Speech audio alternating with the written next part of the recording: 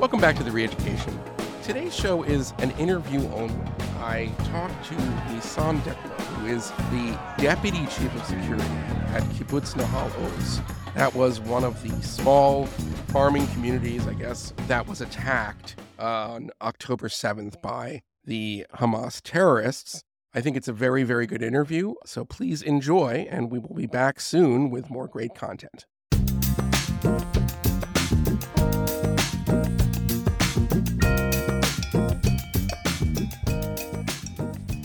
Welcome back to The Reeducation. Right now, we are delighted and really fortunate to have Nissan Dekalo, who is the Deputy Head of Security for Kibbutz Nahal Oz, which was one of the kibbutzim that was on the border attacked on October 7th by Hamas. Nissan, thanks so much for coming on the podcast. How are you? You're welcome. Well, I'm dealing with post-combat symptoms, probably looking at a long-term PTSD ahead of me. But I'm treated by psychologists, and we're alive. We're thankful to be alive. Yeah.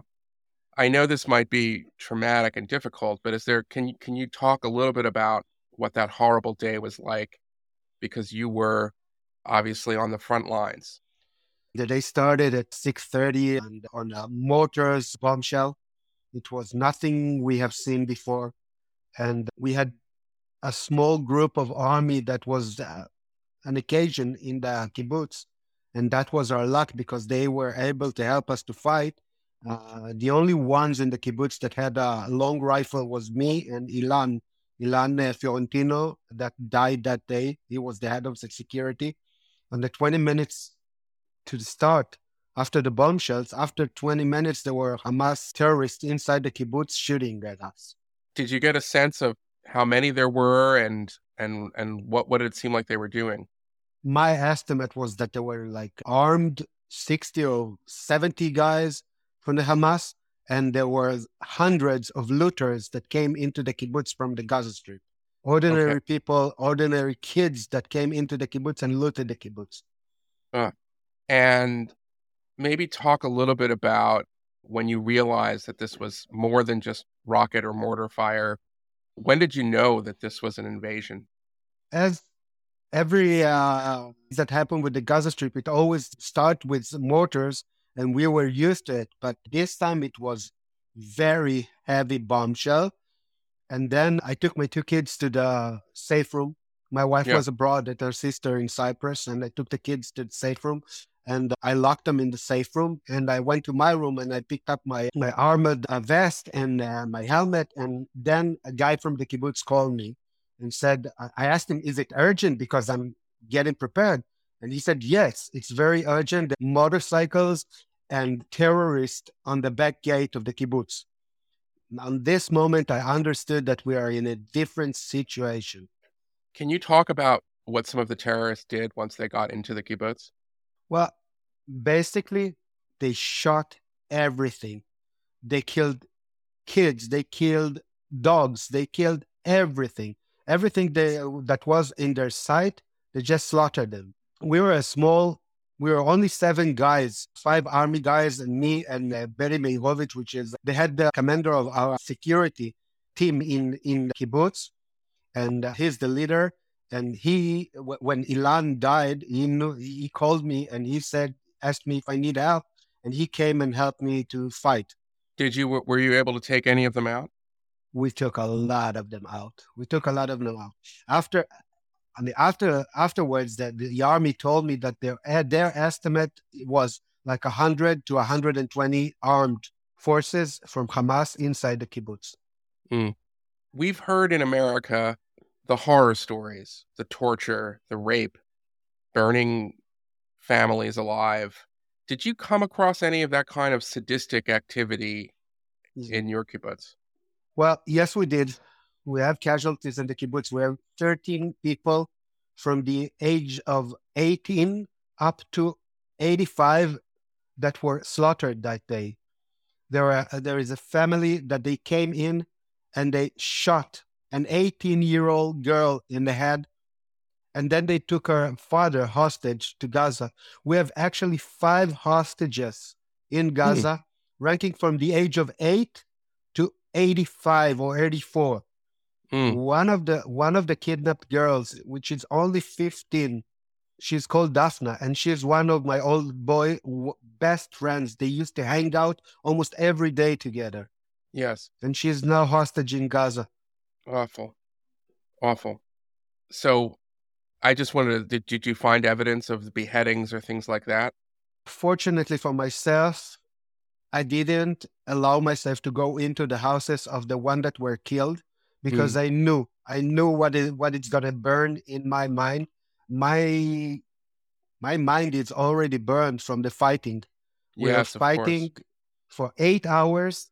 For 8 long hours, we were fighting until the army sent enforcement.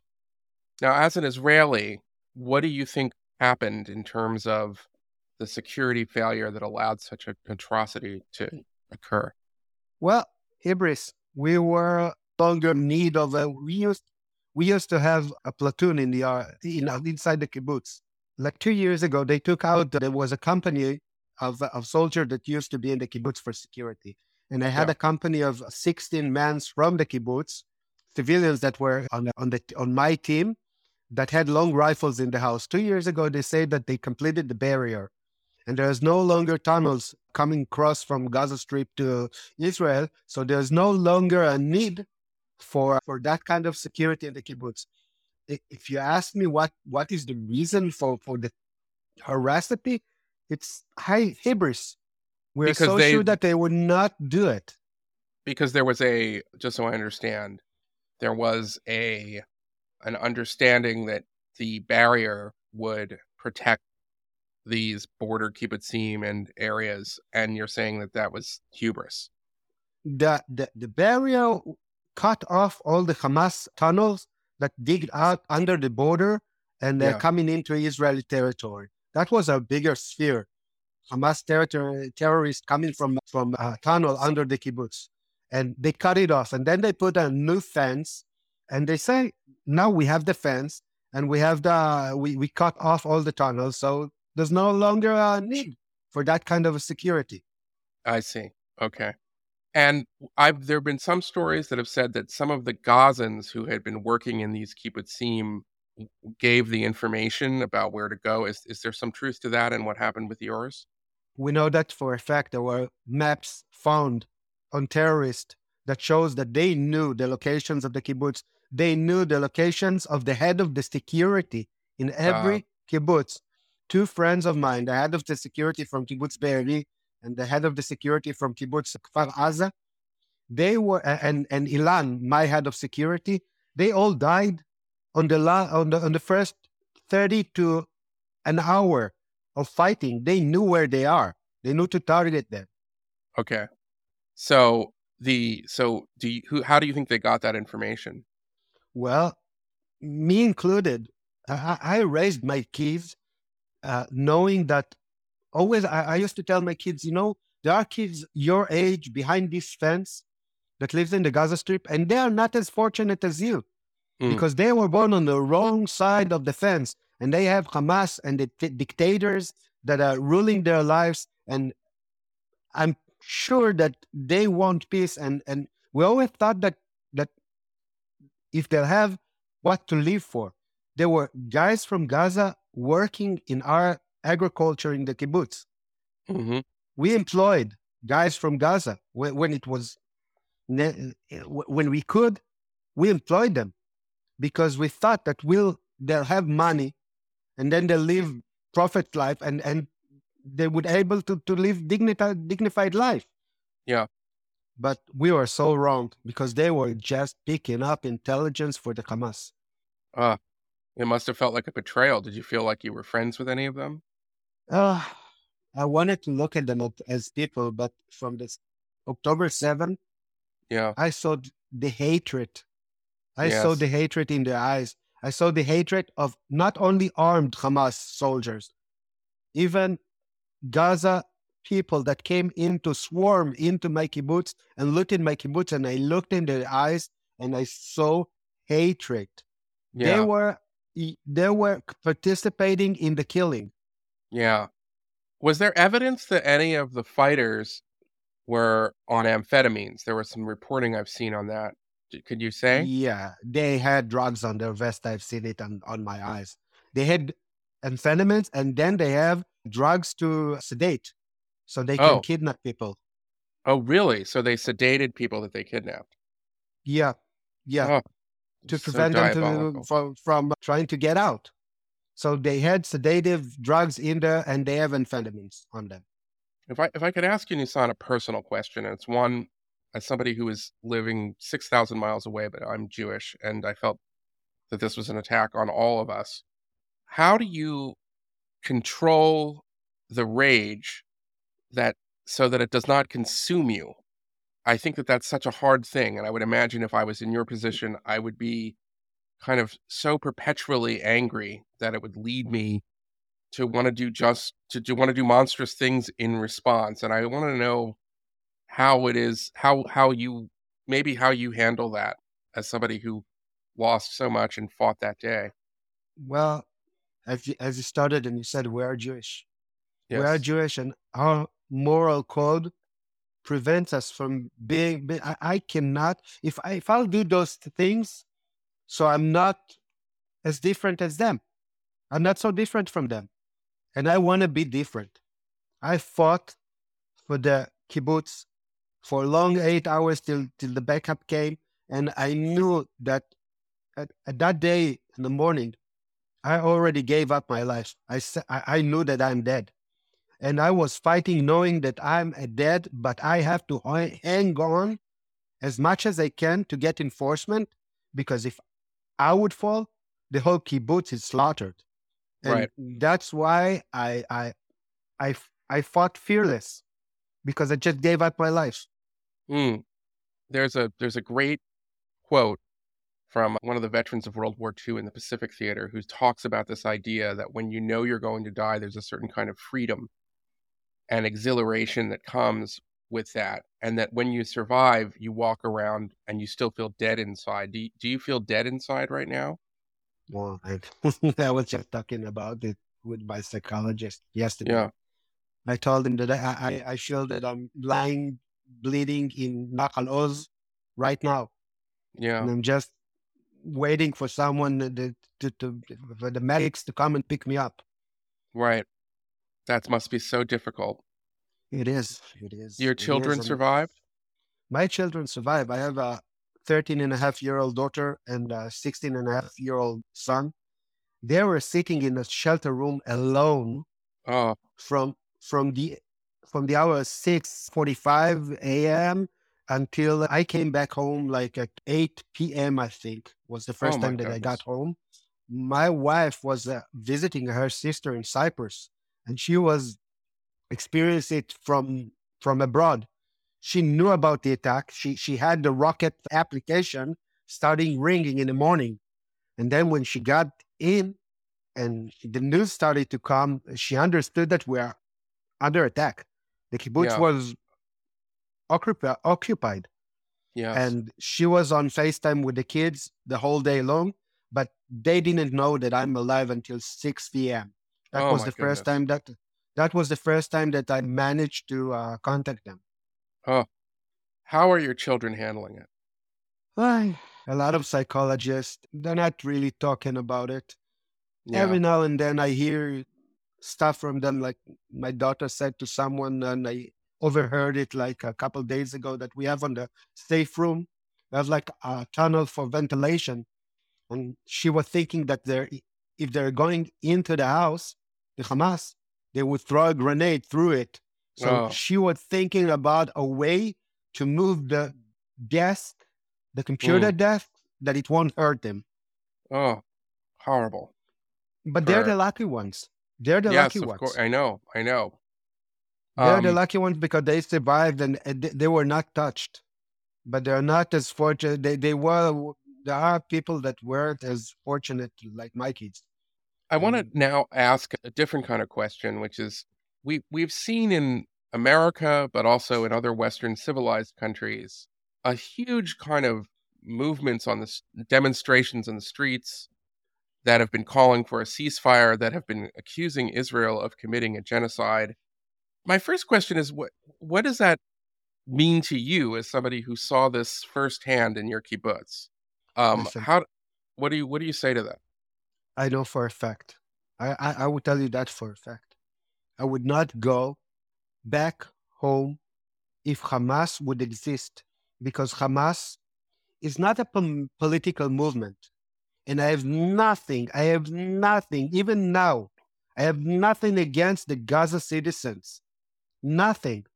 I have only things against Hamas because are, they don't care even about the Gaza people.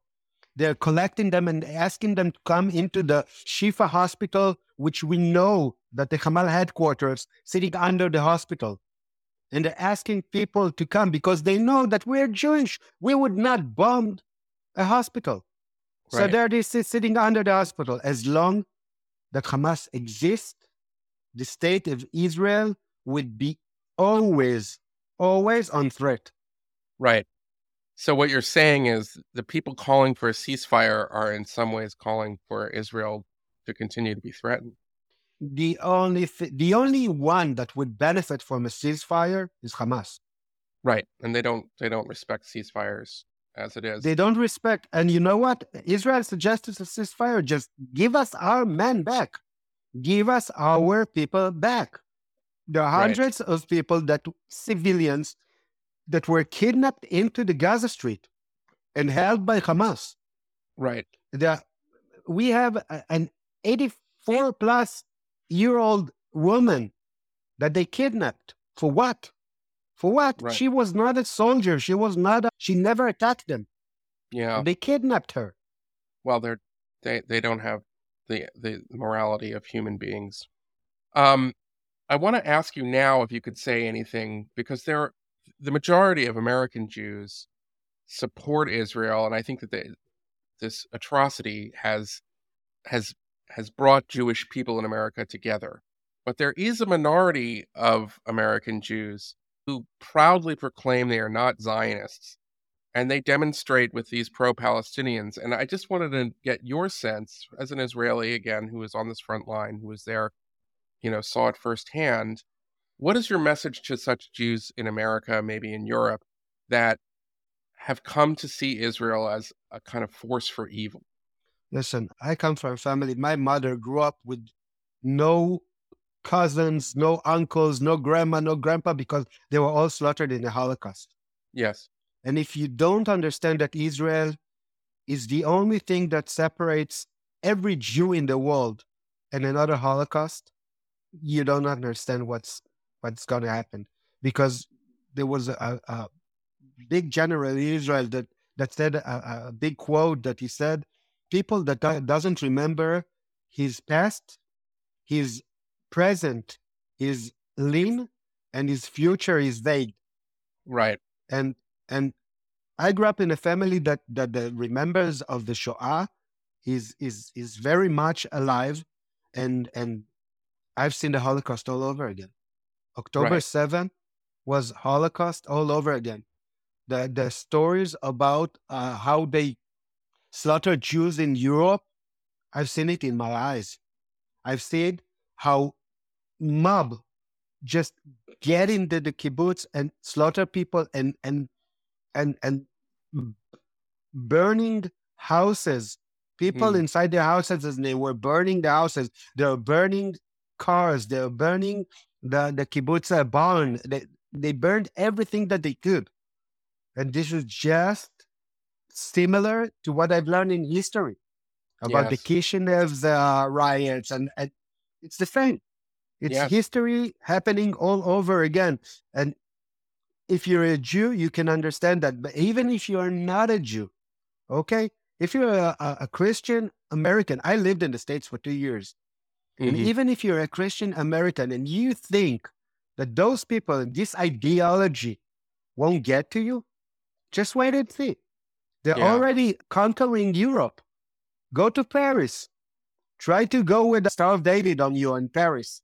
See what happened to you now. Yeah. Yeah. I know it's a very grim topic.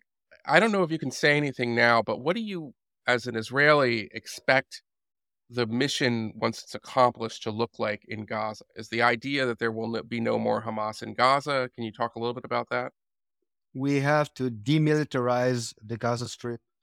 There will be no weapons in the Gaza Strip. There will be no missiles that is shooting at civilians. Listen, the IDF is shooting at terrorists, and we're so careful to not hurt civilians, while they're on the same time shooting rockets into Israel, and they're targeting civilian cities. They're not targeting bases, military Right. bases. They're targeting cities.